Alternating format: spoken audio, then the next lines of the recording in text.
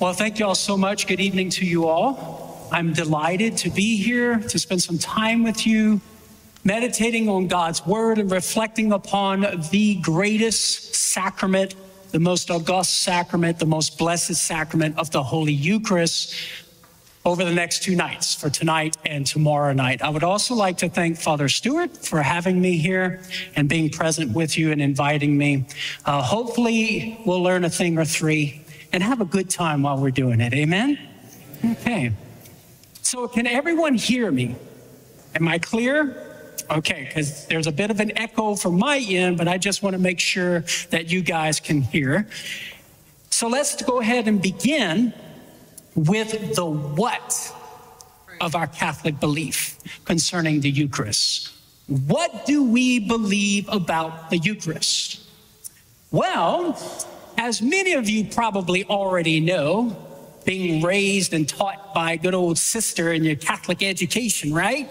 And from that Baltimore catechism, that before the words of consecration on the altar, what we have is mere bread and wine.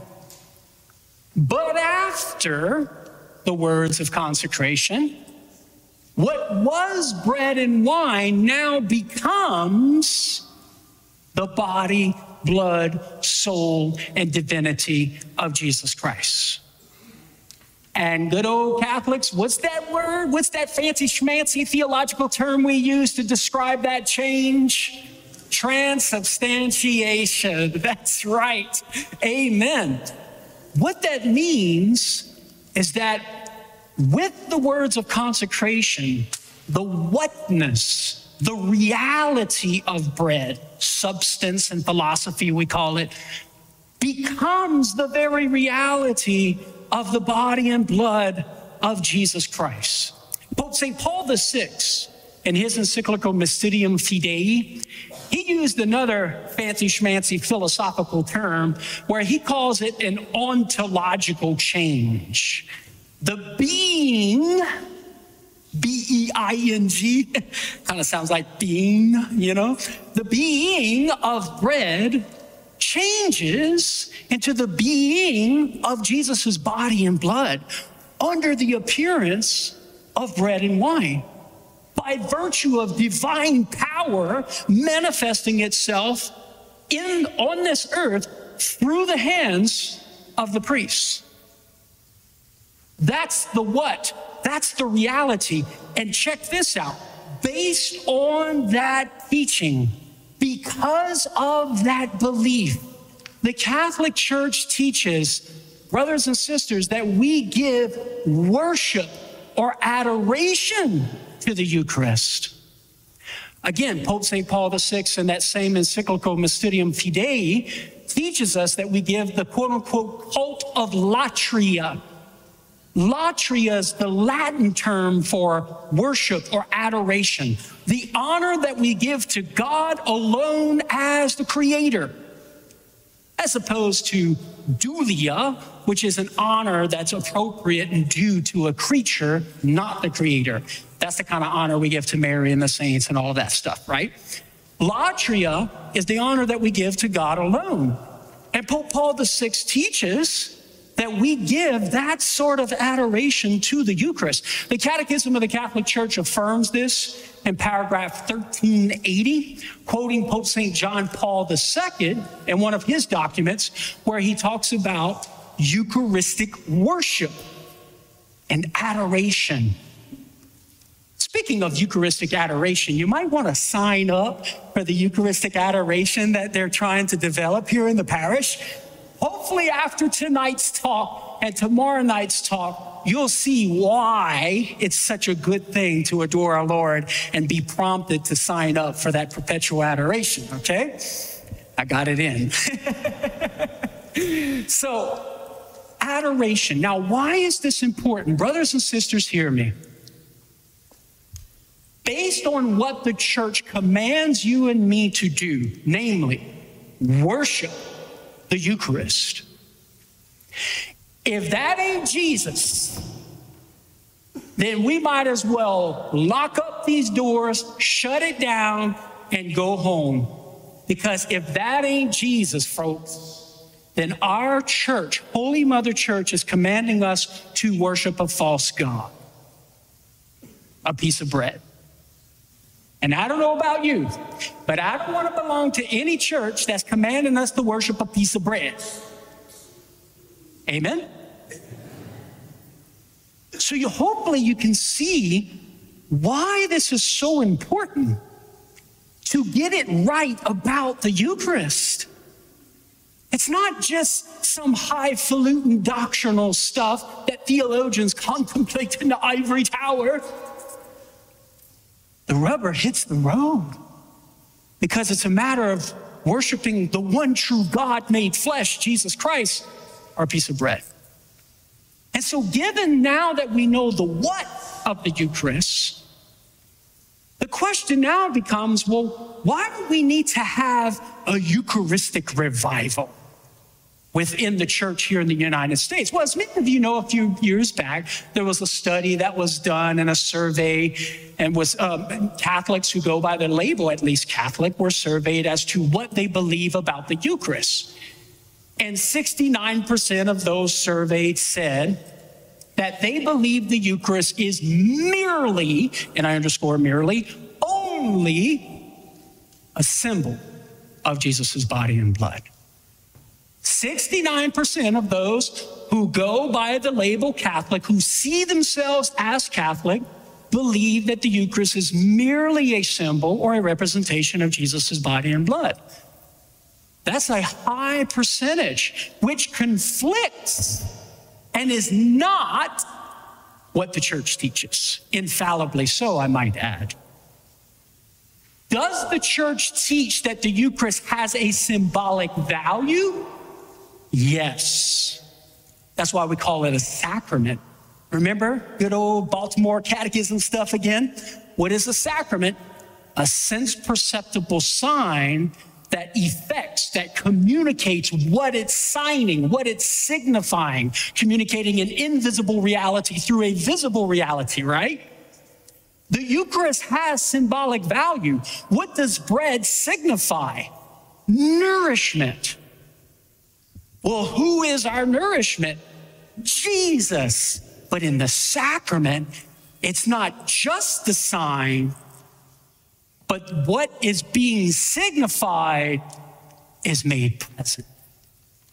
So the bread signifies Jesus as our nourishment, but in the sacrament, it makes Jesus our nourishment present under the appearance of bread. And so given this survey and a realization, man, we have a lot of Catholics who aren't quite mapping on with what the church infallibly teaches and that we need to believe. It's time for a little revival. Sorry. It's time for a revival, a Eucharistic revival, to awaken within people the belief in our God and our Savior, the creator of the entire universe, present with us and among us in the Eucharist. To inspire us to a deeper degree, to inspire us to worship, and for those of us who do worship our Lord in the Eucharist, to go deeper in that worship and to foster intimacy in our relationship with our Lord in the Eucharist. Hence the Eucharistic Bible, hence your Lenten mission to reflect, to ponder, to meditate, to pray with regard to Jesus in the Eucharist and his real presence. So what we're going to do over the next 2 nights, tonight, we're going to focus on the biblical evidence for this great mystery of faith. Because the question arises, once we have the what, then the question becomes, well, what's the evidence for that what? Did Jesus actually reveal this mystery of faith to us, which we profess as Catholics? And the answer is yes. And we're going to look at some of that evidence tonight from sacred scripture, okay? Now, many of the citations that I'll be sharing with you and the sort of the exegesis that I go through in the commentary on scripture, it's documented in the handout that you have, right? So, you might be thinking, wow, all these Bible passages, I could never remember that. Well, it's on the handout, so you have something to take home with you and ponder over, okay? So tonight we're going to focus heavily on the biblical evidence for our Lord's real presence in the Eucharist.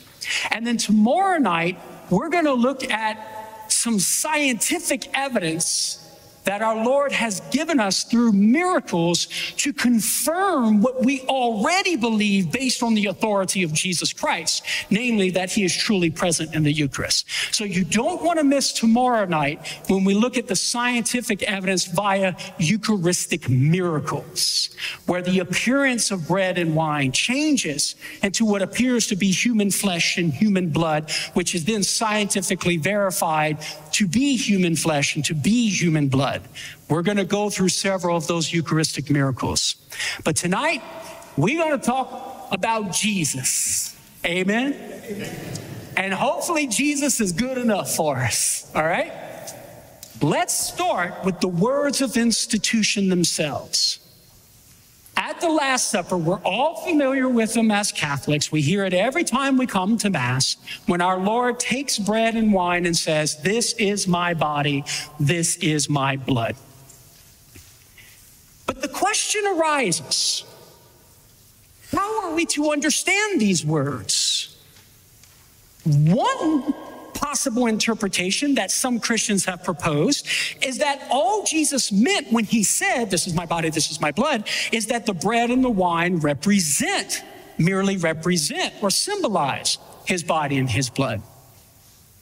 Whereas other Christians, like us as Catholics, who believe that Christ is truly present in the Eucharist, we believe that when Jesus said these words, that he meant to change bread and wine into his body and his blood. So a very important question is, well, which of these two interpretations is the correct view? Which of these two interpretations should we embrace and adopt as Christians? What did Jesus intend here?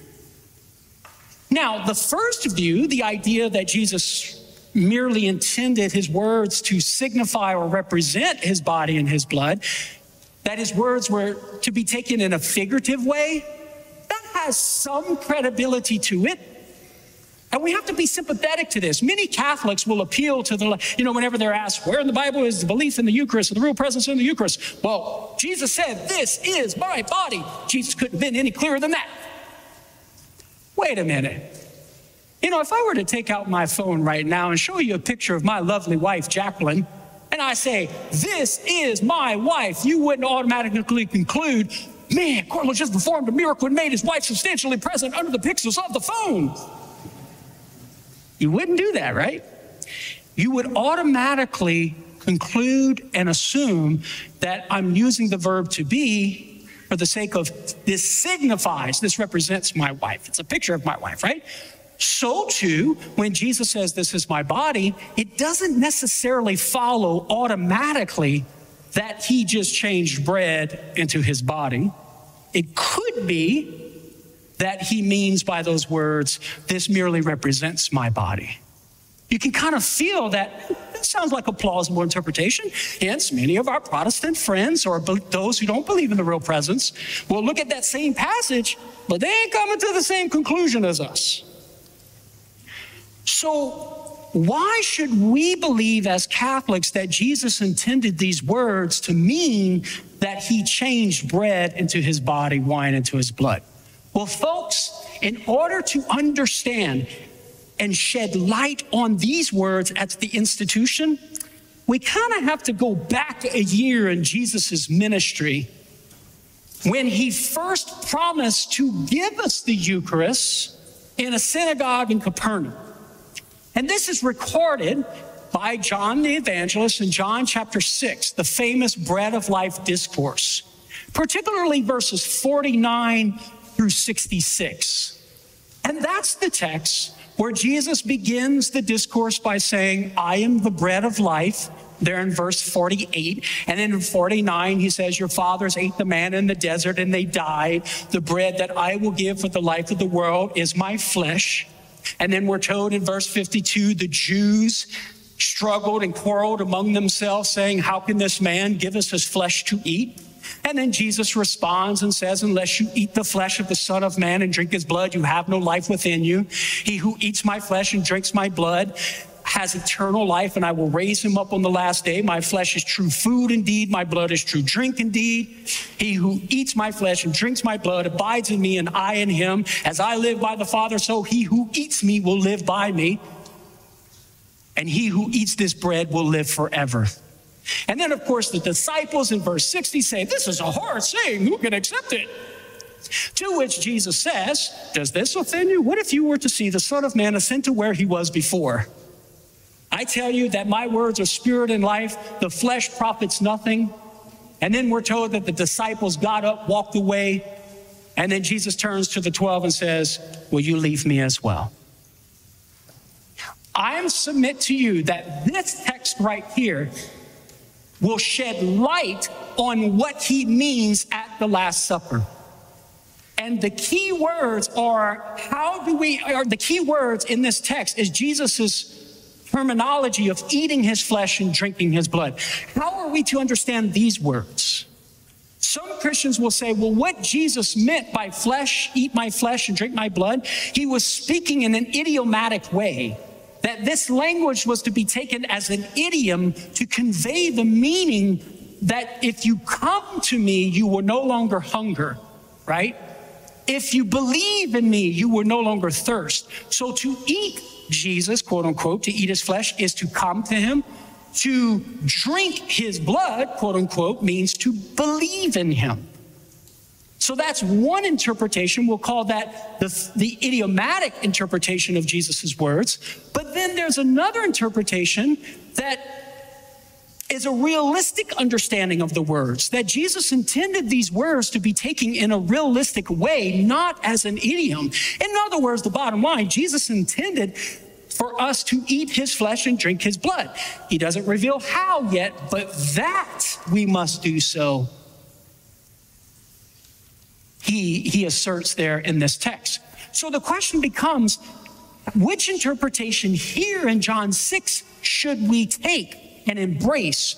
Well, I want to walk you through some reasons why we should interpret Jesus's words in the Bread of Life discourse in John 6 with a realistic understanding, and that Jesus is not using his words nor intending them to be taken as an idiom.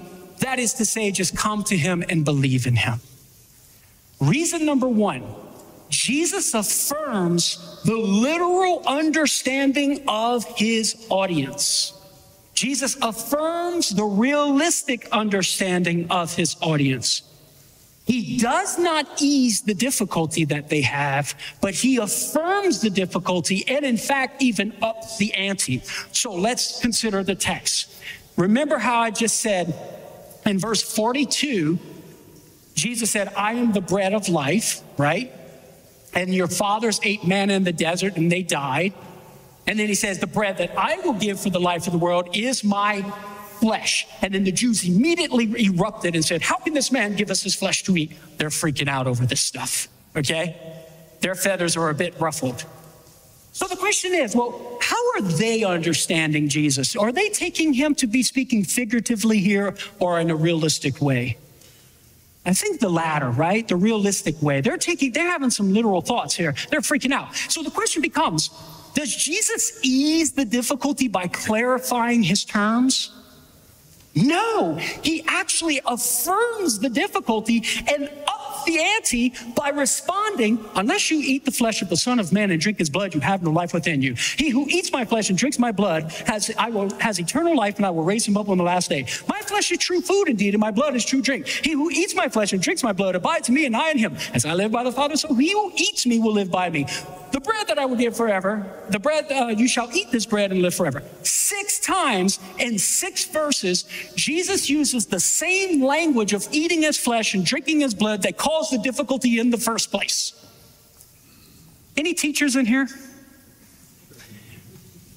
A teacher. I'm a teacher. I teach 9th and 10th graders at the Holy Family Classical School. I've taught 7th and 8th grade theology. I teach youth. I teach adults. As a teacher, if you're struggling with something I'm saying, do you think it would be prudent and wise for me to use the same terminology that caused the difficulty in the first place 6 times when you're having the difficulty? That probably would not be the best way to go about it, right?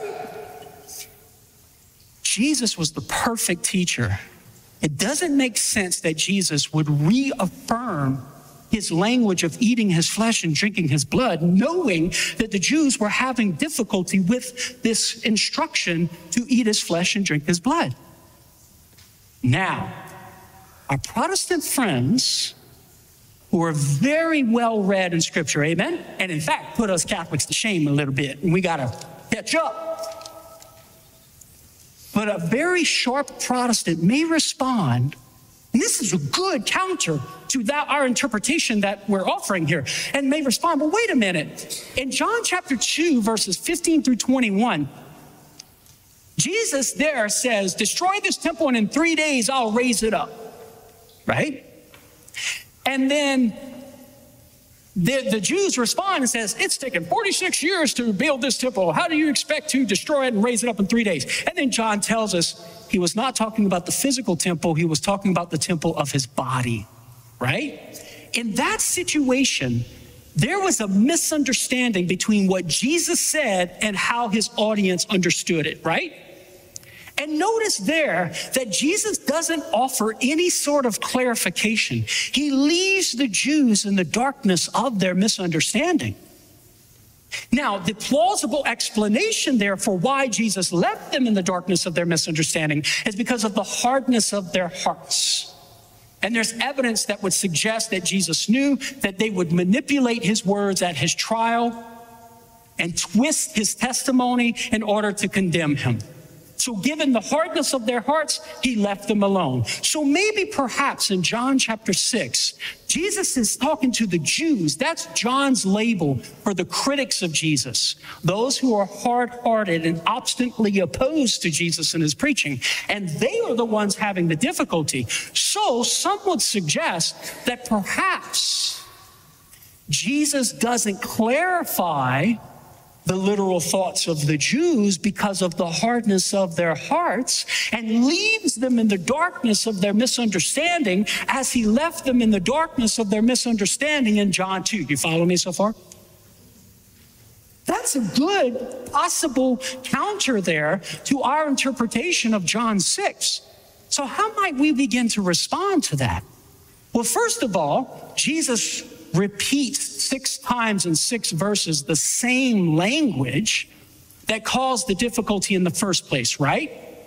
So that doesn't jibe very well with this possible interpretation that Jesus is leaving them in the darkness of their misunderstanding. It doesn't make sense that Jesus would just keep using the same language over and over again. Secondly, Jesus, according to the Greek text, the language actually intensifies when Jesus begins to respond to the Jews having difficulty. Many of you probably have, if you do any sort of reading in Catholic literature, you may have come across this. But in verse 52, the Jews say, how can this man give us his flesh to eat? In verse 54, when Jesus starts reaffirming to eat his flesh, the Greek verb for eat goes from phago, which was used previously, to trogo. Phago is the used more generically for eating. Trogo means to gnaw and to chew. So the question would become, why would Jesus intensify the language of eating his flesh and drinking his blood if he's trying to ease their difficulty or even leaving them in the darkness of their misunderstanding? That does not make sense. But I think the real key detail here is that, folks, it wasn't only the Jews who were having a difficulty with Jesus' teaching to eat his flesh and drink his blood. Who else had the difficulty? His disciples. Would Jesus leave his disciples in the darkness of their misunderstanding? Probably not. I don't think that would be a reasonable conclusion.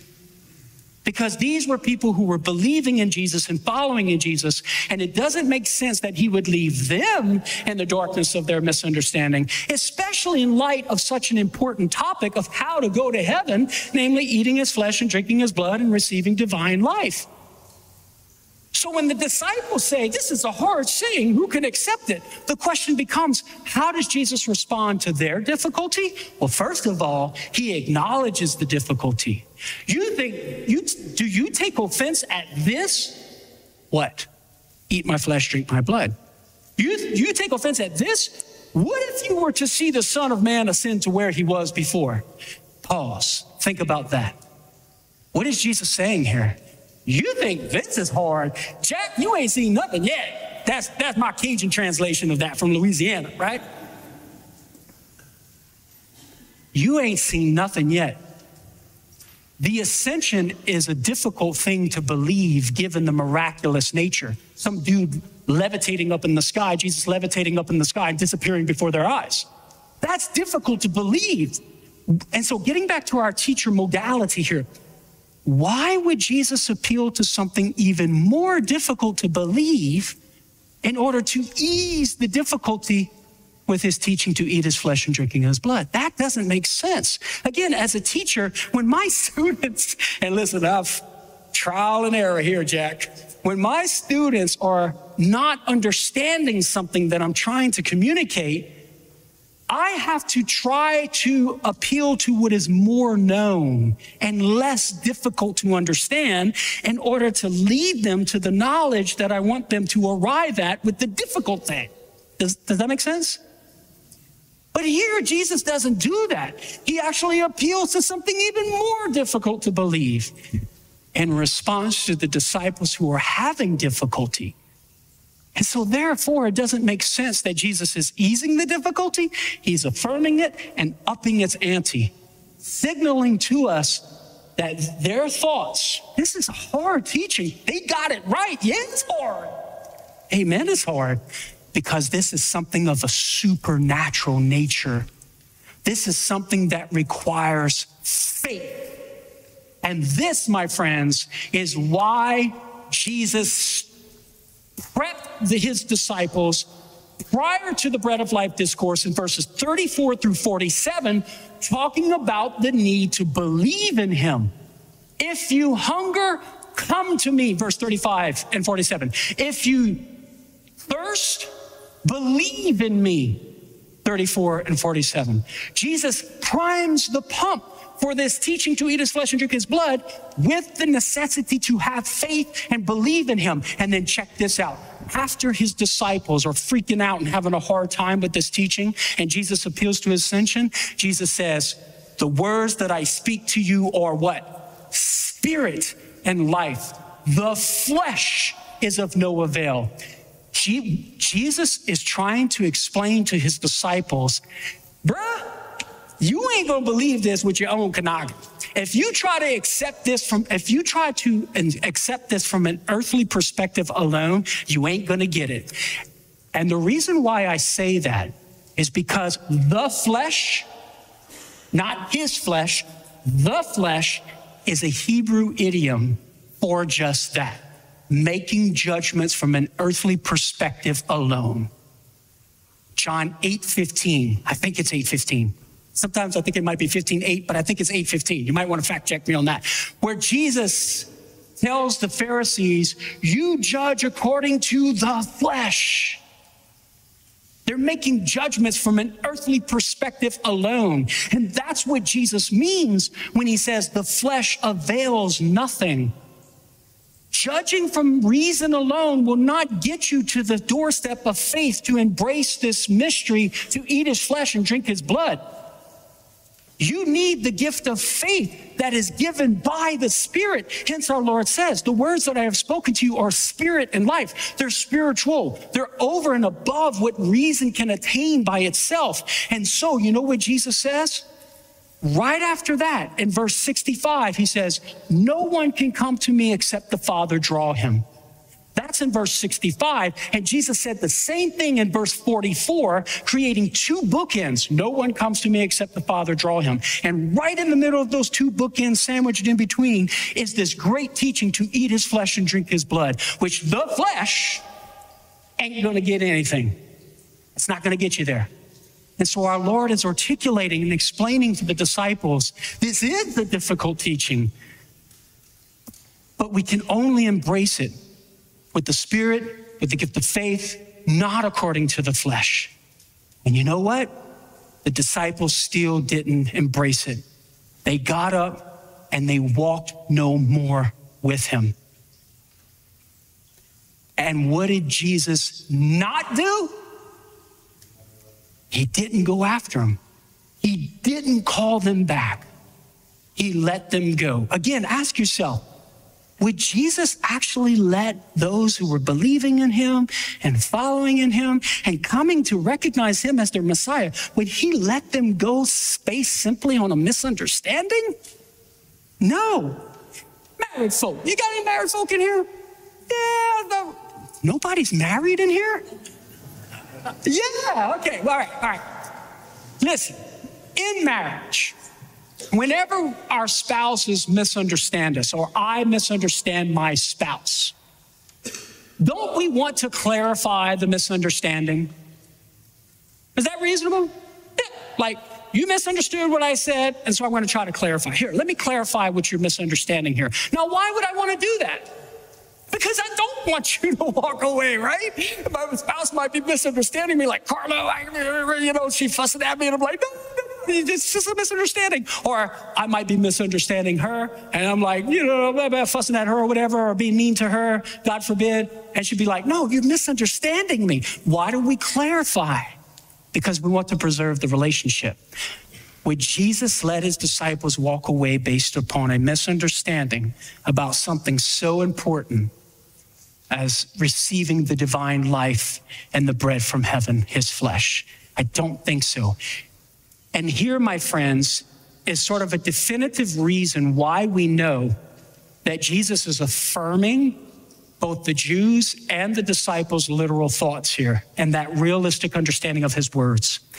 Jesus could have and would have retracted back to the metaphorical meaning of eating and drinking as he already established in the prior context, if that's all he meant here with the words of eating his flesh and drinking his blood. Remember how I said a while ago, he said in verse 34 and 47, if you hunger, come to me. The implication being that you won't hunger anymore because by coming to me, you're eating me, right? If you're thirsty, believe in me. The implication being that you won't be thirsty anymore. And so therefore believing in Jesus is drinking. Jesus already established eating and drinking as figures of speech or metaphors for coming to him and believing in him. So when he's talking to his disciples who are walking away from him, if Jesus meant his words to be taken as a figure of speech, he could have very easily retracted back and said, hey guys, remember, I already told you what I meant by eating and drinking. All I mean is to come to me and believe in me. How would the disciples have responded to that? Do you think the disciples who were already believing in Jesus would have such a hard time with that teaching? No, the disciples would have said, hey Jesus, that's all you mean by eat your flesh and drink your blood, that we just need to come to you and believe in you? That's all you meant? Oh man, we were freaking out, Jesus. We were about to leave you. Thank God that's all you meant. We have no problem with that. We're staying, Jack. Notice Jesus could have, and given the methodology of a good teacher, would have retracted back to that metaphorical meaning of eating and drinking if that's what he meant here in talking to his disciples. But Jesus didn't retract. He didn't go back to that metaphorical meaning of eating and drinking. And he let his disciples walk away, signaling to us, the reader, friends, that Jesus intended these words of eating his flesh and drinking his blood to not be taken as a figure of speech, but rather to be taken with a realistic understanding. Now, of course, the question of how, Jesus does not reveal that yet. And that's where faith comes in. Jesus clearly says that we must eat his flesh and drink his blood. But the how, that's where they're going to have to hold on to the coattail of Jesus, so to speak. And Jesus asked the apostles themselves, turning to Peter and say, will you leave me too? Think about that, friends. If Jesus meant by his words simply to come to him and believe in him, then why would Jesus be asking Peter and the apostles, will you leave me for me telling you to believe in me and come to me when you already believe in me and come to me? That doesn't make sense. Why would Jesus ask the apostles if they're going to leave him for believing in him? when they were already believing in him. So surely Jesus' question to the apostles signals to us that he didn't mean his words as a figure of speech. He meant them in a realistic way. And of course, Simon Peter responds how? Lord, to whom shall we go? You have the words of eternal life. Translation, dude, I don't understand how in the world we go eat your flesh and drink your blood, but you said so and I believe it. Right? Brothers and sisters, in all seriousness, every single time we come to Mass, our Lord is asking you and me that very same question. Will you walk away from me as well? And so I think it's a good thing to ponder and meditate on. What's my response? How am I responding? Am I saying with Peter, Lord, to whom shall we go? You have the words of eternal life. Or am I walking away from our Lord with the multitudes in saying or in believing that's just a symbol of Jesus? That's it. Bread and wine, symbol of Jesus. Or are we walking with the apostles and our Lord and Holy Mother Church and affirming the body of Christ? Amen. I believe, not only I believe, but it is so. So it's an affirmation of truth that's the reality present there. And that's what we're called to. That's what this Eucharistic revival is all about, to intensify and enhance our amen. You ain't got to say it all Pentecostal amen. You ain't got to do that, right? But to be sincere in that amen, that yes, I believe it is so. So one reason to think that Jesus intended his words of eating his flesh and drinking his blood in John 6 to be taken in a realistic way was that Jesus affirmed the literal thoughts of his audience, both Jews and disciples alike. Now, here's another interesting detail that can shed some light upon what Jesus meant there and also at the Last Supper. Now, if you're following along your handout, you'll notice I'm kind of jumping around and swapping here, so I apologize for the conceptual restructuring. I'm just kind of following the Spirit and where I need to go here. But notice in John chapter 6, before Jesus started proclaiming the necessity to eat his flesh and drink his blood, he draws a parallel between the bread that he will give, which is his flesh, pointing to the Eucharist at the Last Supper, and what? The bread that they ate in the desert, the manna. Jesus intentionally wants to teach us something about the Eucharist in light of the manna of old. So what might that be? Let's think about it, shall we? If we zip back to Exodus chapter 16 and all throughout the Old Testament, we recognize some pretty interesting qualities about that manna, right? Was it ordinary bread or was it miraculous bread? It was miraculous. Appearing on the ground with the dew every morning for 40 years, providing them the physical nourishment that they needed. And they were instructed to collect only what was required for that day. And if they were to have collected more than required for that day, what would happen to the collected manna? It would breed worms and become foul. That ain't ordinary stuff, right? It's pretty miraculous, man. And then when they would collect enough for the next day, so on Friday they were instructed to collect enough for both Friday and the Sabbath, because they were not to be collecting the manna on the Sabbath for the Sabbath rest. Would the manna breed worms and become foul? Nope. That's pretty extraordinary. And this happened for 40 years and actually ceased to exist. It stopped, according to Joshua chapter 5, when they entered into the promised land. No more manna. And lastly, remember, God instructed Moses to take a bit of the manna and put it where? In the Ark of the Covenant.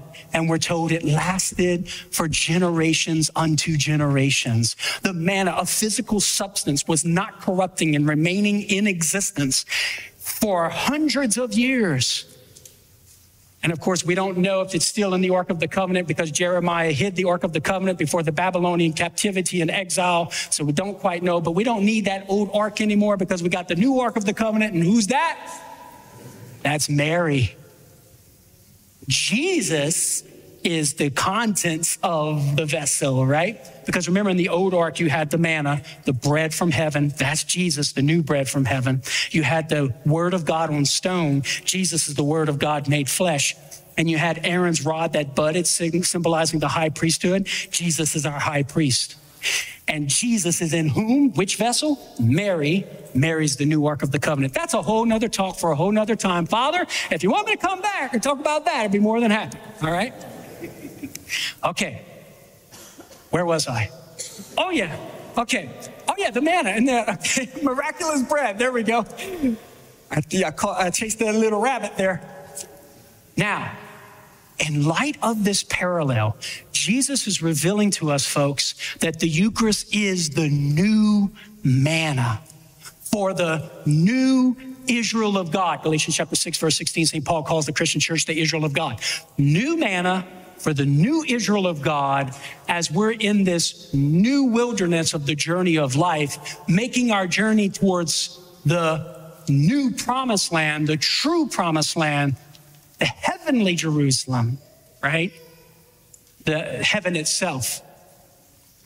So in light of this detail that the Eucharist is the new manna, this is evidence for us that the Eucharist is not merely a symbol.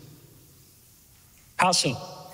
Whenever we're studying what we call biblical typology, you ever heard of that word typology?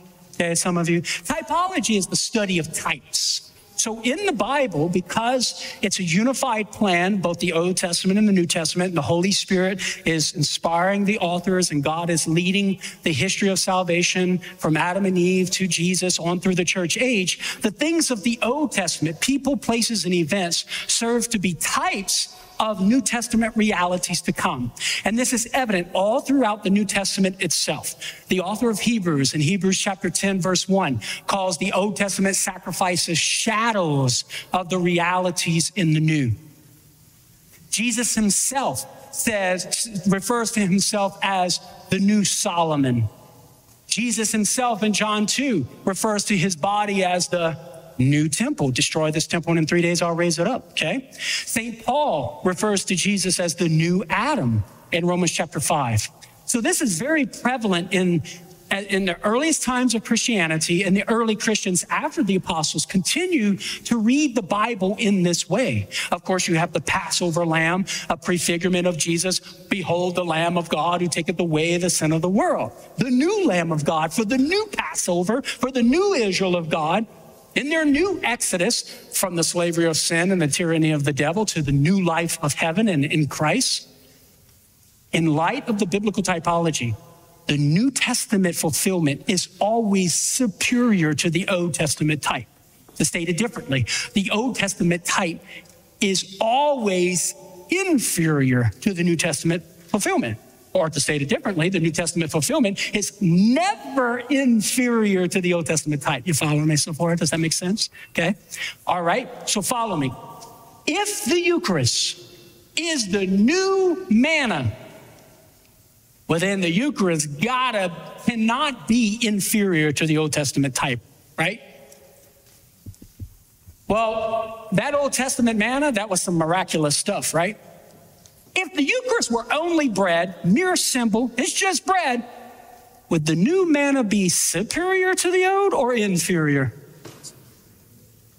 Superior if it's just bread? How is ordinary bread superior to miraculous bread?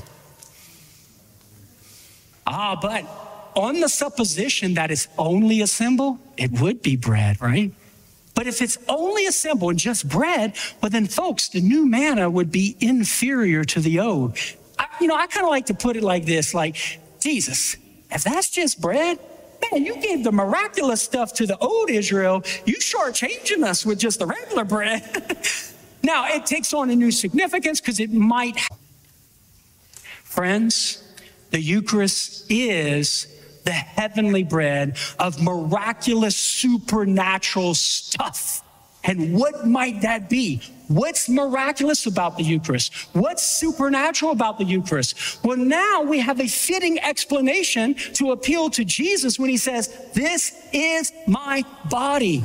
What's miraculous about the Eucharist is that Jesus changed bread into his body and made his body substantially present under the appearance of the Eucharist, which is something in the physical cosmos that there is nothing like it anywhere else.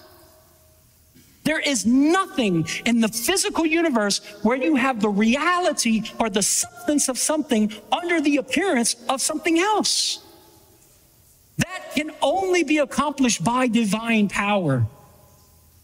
And so this supernatural context now of the new manna and the miraculous context and qualities of the new manna, it's fitting to interpret these words that Jesus actually gave us something miraculous and changed bread into his body and wine into his blood. Now, it's reasonable to say, well, when Jesus says, this is my body, given the miraculous context of the new manna, we can easily say, yeah, it is his body, rather than just saying, oh, it's just representing his body, like if I pull out a picture of my wife. The reason why you would not conclude that I was somehow making my wife substantially present under the pixels of the phone is because I ain't no miracle worker, right? There's no supernatural context that would allow for you or even give reason for you to think that I was doing something miraculous by divine power.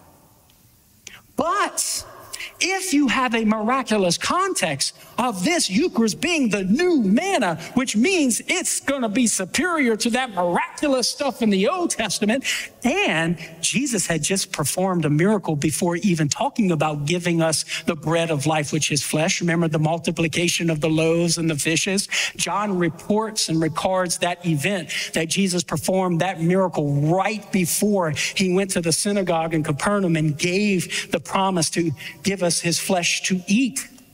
So you have that supernatural context, you have the new manna supernatural context, and so within this miraculous supernatural context, now the apostles would have good reason to think, oh, Jesus just made his body present.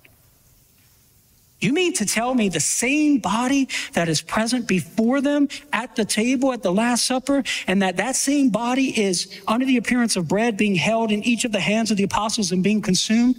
Yes, that's exactly what we believe. Given the evidence from the Bread of Life discourse shedding light on the words of the Last Supper. One last thought, and then we'll open it up for some Q&A. But somebody might say, well, wait a minute, Karlo, in the words of the Last Supper, especially in Luke's version of the Last Supper, Jesus tells the apostles to do this in remembrance of me. And if Jesus is merely telling them to perform the Last Supper in remembrance of him, well, then it follows that all Jesus means is for them to recollect and recall what Jesus did, and therefore the bread and wine is just that, bread and wine, and it takes on a new significance or symbolic value by signaling or assigning the value of Jesus being our nourishment. That's all Jesus meant. And that's a good objection or counter to our interpretation of the text, and we need to seriously consider it. And by the way, I do so in my book, Meeting the Protestant Response, How to Answer Common Comebacks to Catholic Arguments, which you can get at shop.catholic.com. It's part 2 of a series of books that I wrote for the Catholic Protestant conversation and dialogue, trying to help Catholics teach them how to answer some of those very good questions that our Protestant friends ask us. And this is one of them. So what should we make of Jesus's words, do this in anamnesis in Greek, or remembrance of me? And I promise you this will serve to be an explosion of revelation and fruitful meditation for our experience of the Mass. When Jesus says, do this in remembrance of me, he is intending to use the word anamnesis as a Jew would understand it, given the history of the liturgical celebration of the Passover, as opposed to a 21st century American who says, remember, meaning I'm just going to call it to mind. There's a distinction. There's an essential difference between the two understandings of remembrance. So for the Jews, their idea of remembrance, yes, does call to mind. It's an act of the mind to recollect about God's saving deeds in the past. But whenever those saving deeds are liturgically celebrated, it's a part of Jewish theology and understanding that those historical saving deeds of God are somehow made present to those celebrating the deeds, such that the participants in the liturgical celebration are present to those saving deeds, participating in those saving deeds.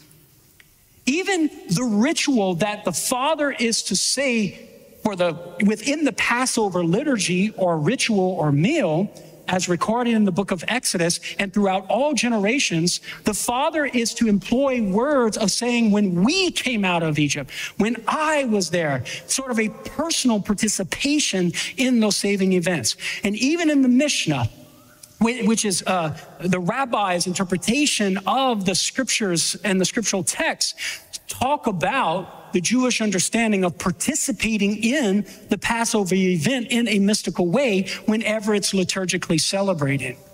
And it's against that background or that backdrop that Jesus, a good Jewish boy, says, do this in remembrance of me, anamnesis, which is a Greek word used in the Greek version of the Old Testament to signify a memorial that's made present to God in heaven as an offering. So signifying that Jesus is commanding them to offer sacrifice, but more so the liturgical celebration, making present the saving deed that is being remembered. In this case, the new Passover. Jesus, the sacrifice of the true Lamb of God on the cross, whose blood enables for us who partake of it, for the angel of supernatural death to pass over us. And what do? We eat the flesh of the new lamb. As Paul says in 1 Corinthians 5:7, our Passover lamb has been sacrificed, the cross, therefore let us keep the feast, Holy Communion. As the old Passover, they had to not only sacrifice the lamb and spread the blood over the doorposts, but they had to eat the flesh of the lamb. And so too, for us, the new Israel of God, to experience this new Passover and the new exodus from the slavery of sin and the tyranny of the devil, we must eat the flesh of the new Passover lamb and partake of his blood. And that, my friends, is the significance of the remembrance. As Paul says in 1 Corinthians 10:16, the bread which we break, is it not a participation in the body of Christ? Why? Because the body of Christ is made present. Is it not a participation in the blood of Christ? Why? Because the blood of Christ is made present. And so the remembrance is not merely an intellectual recollection, but an intellectual recollection that makes that event mystically present for us to touch it in a sense, to have contact with it, to participate in it. Why? So that we can experience the fruits of that saving event, where the merits of Jesus' death on the cross, that one death offered once and for all, according to the author of Hebrews in Hebrews chapter 7, verse 25, that one sacrifice is made present so that the graces are applied to us on an individual level as we come and celebrate the holy sacrifice of the Mass. We say that because the one sacrifice of Christ, that historical event of God's saving deed, is made present mystically on the altar when Father says, this is my body and this is my blood. And brothers and sisters, we partake of the fruits of that sacrifice. And so hopefully something that I've shared with you tonight will enhance an awareness, call to mind, sort of fan the flame, because I know you're all good Catholics and you all believe in the Eucharist, but hopefully to fan the flame a little bit to enhance our Eucharistic worship, to reignite that fire and that zeal within us, that whenever we come into the presence of our Lord in the Eucharist, that we worship, we adore, and we love him with all of our heart, with all of our mind, and all of our soul. Amen? All right.